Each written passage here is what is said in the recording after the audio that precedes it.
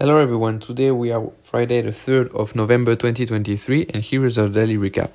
So first of all, stock markets are strongly up for the week, driven by investors' sentiment regarding central bank interest rate hike cycle. So investors are betting on the end of this cycle. In US, unemployment has been published and the unemployment rate is nearly in line with expectation at 3.9% compared to the expected 3.8%.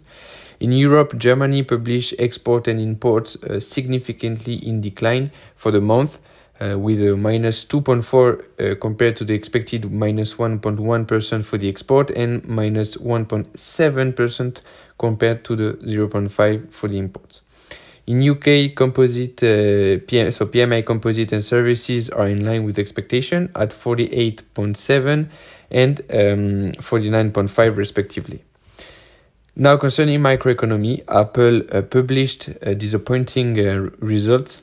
So investors are disappointed with declining sales offsets by services, and iPhone sales are doing well, but China is disappointing, mainly due to Huawei and the government conflict with Beijing. And also iPad and Mac sales were disappointed. And so the stock is down 2% in the pre-market trading. FTX, now Sam Bankman-Fried, has been found guilty, and the cumulative sentencing system could result in 110 years in prison, which is huge. AXA confirms its 2023 objectives. Societe Generale reports results that are significantly lower but higher than expected.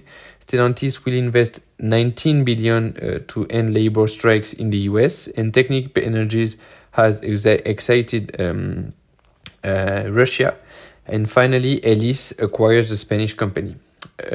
Now for the indices, we have a growth in the CAC 40 by 0.3%, DAX is up by 0.7% and IBEX by 0.6%, so which makes the stocks 600 up by 0.4%.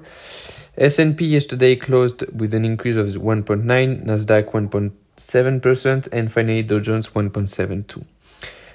Shanghai closed this morning with an increase of 0.7%, 2.6% for Hang Seng, and Nikkei was up by 1.1%. MSCI World is up by 1.9% and 2%, and gold is up by 0.15%. Eurodollar is up by 0.80%, with a 1.07 the Eurodollar.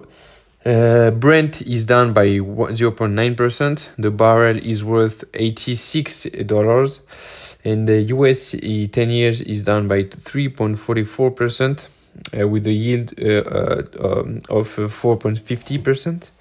And finally, VIX is down by 2%, with it is worth now 15.34 point base. So risk aversion is still decreasing for the last day of the week, which is a good news for us. So thank you, and see you on Monday to see what happens on the stock market.